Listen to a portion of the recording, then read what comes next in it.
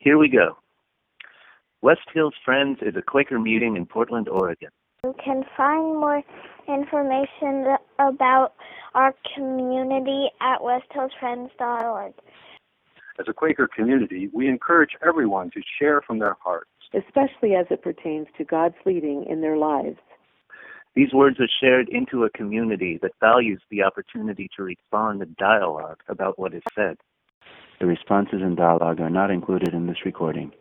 The views expressed in this content are solely those of the original contributor and do not necessarily speak for the entire West Hills Friends community. Thank you for listening. Have a wonderful day. Thank you for listening. Have a wonderful day.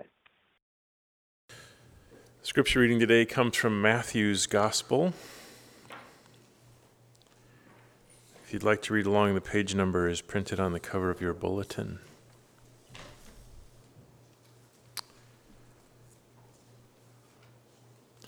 Addressing the crowd, Jesus said, "You are the salt of the earth.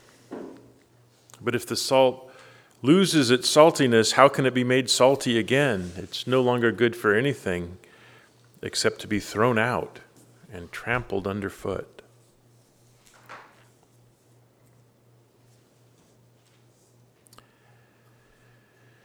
Deep in the mines of Moria, Frodo Baggins and his traveling companions hear the dreadful pulse of goblin war drums. Boom, boom, boom, boom, boom, boom. Boromir races to the gate. As he locks the doors in place, he moans, "They have a cave troll."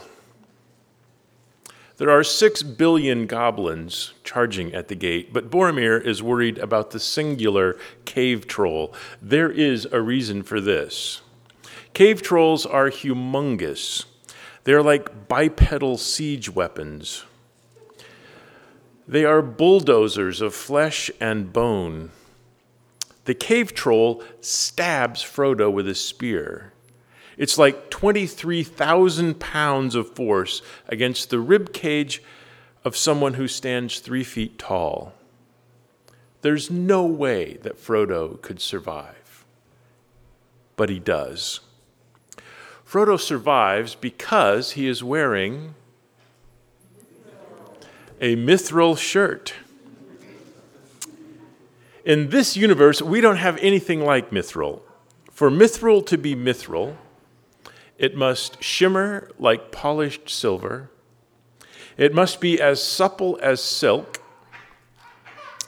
It must be impossible to pierce. More than this, mithril must absorb the force of a troll-driven spear and transfer all that lethal energy away from the point of impact. Think about it. Even if you're wearing a puncture-proof shirt, if you're hit by a locomotive, it will kill you. In order to protect the wearer from wayward trolls, a mithril shirt needs to dissipate huge amounts of energy. We don't have anything like that. That is why mithril is on the periodic table of fictional elements. It's like kryptonite or dilithium crystal. It's a famous element. Its properties help define a fictional universe, but it can only be found on the periodic table of fictional elements. One more. In the movie Avatar, we human beings travel to space. Then we commit genocide and destroy an entire ecosystem because of greed. I know, science fiction is so unrealistic. In Avatar, we're trying to get our hands on a fictional element called unobtainium. I've always thought that this might be the most ridiculous name in the history of film. Dear James Cameron, if you're going to spend $200 billion on a movie, will you please pay someone to come up with a better name than unobtainium? I mean, it just doesn't have the same flair as mithril or dilithium crystal. Well, it turns out unobtainium has a pedigree that goes back to the 1950s. This silly word was invented during the Cold War. In America, we wanted the scariest, most technologically advanced weapon on the planet, and we wanted it before anyone else had it. In order to win the arms race, we asked our scientists to imagine what they could build with materials that weren't yet invented. We asked them to imagine, what could you build with a material that was this light and this durable and this flexible? Engineers called this imaginary building material unobtainium. Sometimes those materials were actually developed. For example, one theoretical jet was eventually built using, and I quote, a carbon-carbon composite covered with a silicon carbide ceramic coating.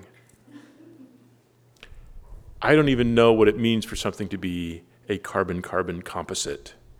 What's the difference between a carbon composite and a carbon-carbon composite? What about a carbon-carbon-carbon composite?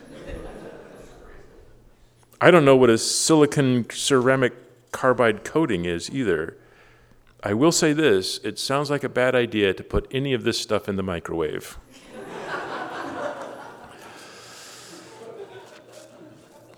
Although my understanding of science is quite limited, I'm pretty sure that the periodic table of elements is about elements.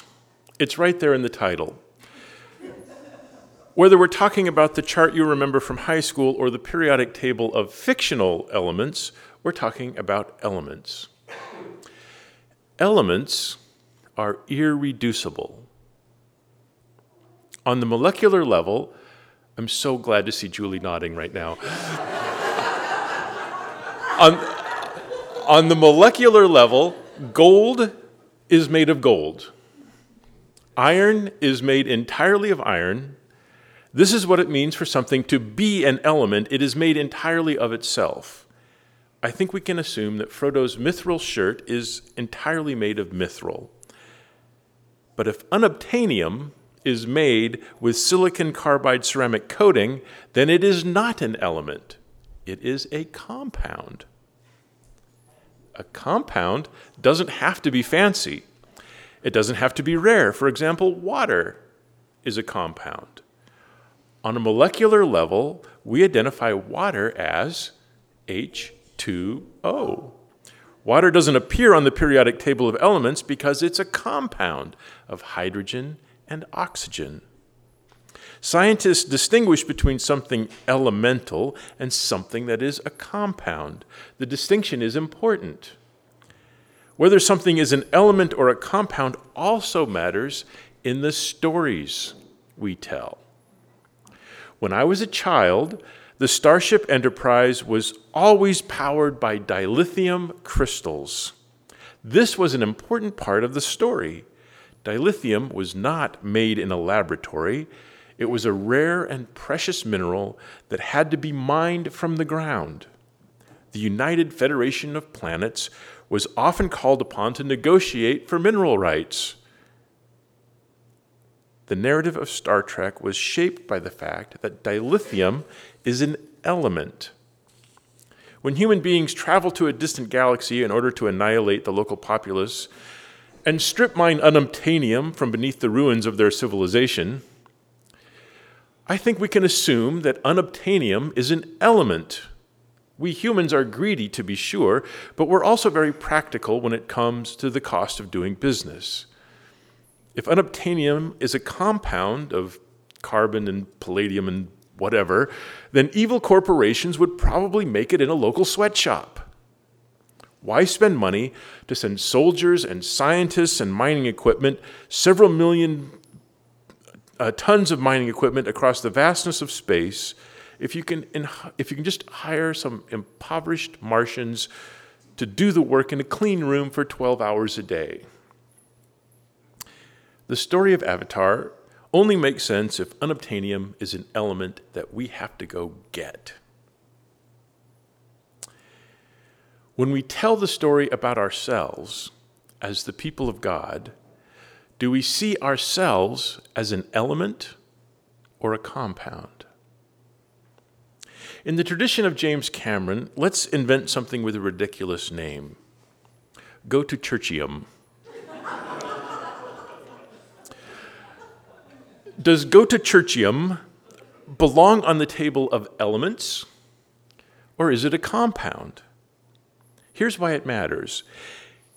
If the church is an element, then it makes sense to keep ourselves pure. Remember, gold is made entirely of gold.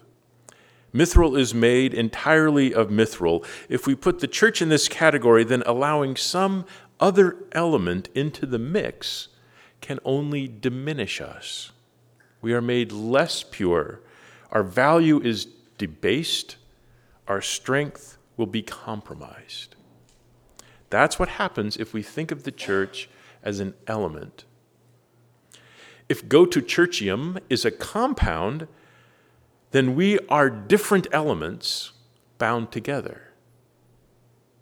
We are united, but we are not the same. We are bound together, but we are distinct.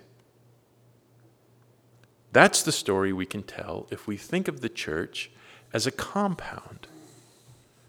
Together, we're like water. We're like salt. Table salt is sodium chloride. It's a compound. Within the structure of table salt, there will always be sodium. There will always be chlorine. These two elements will remain distinct. The sodium will never be chlorine. The chlorine will never be sodium.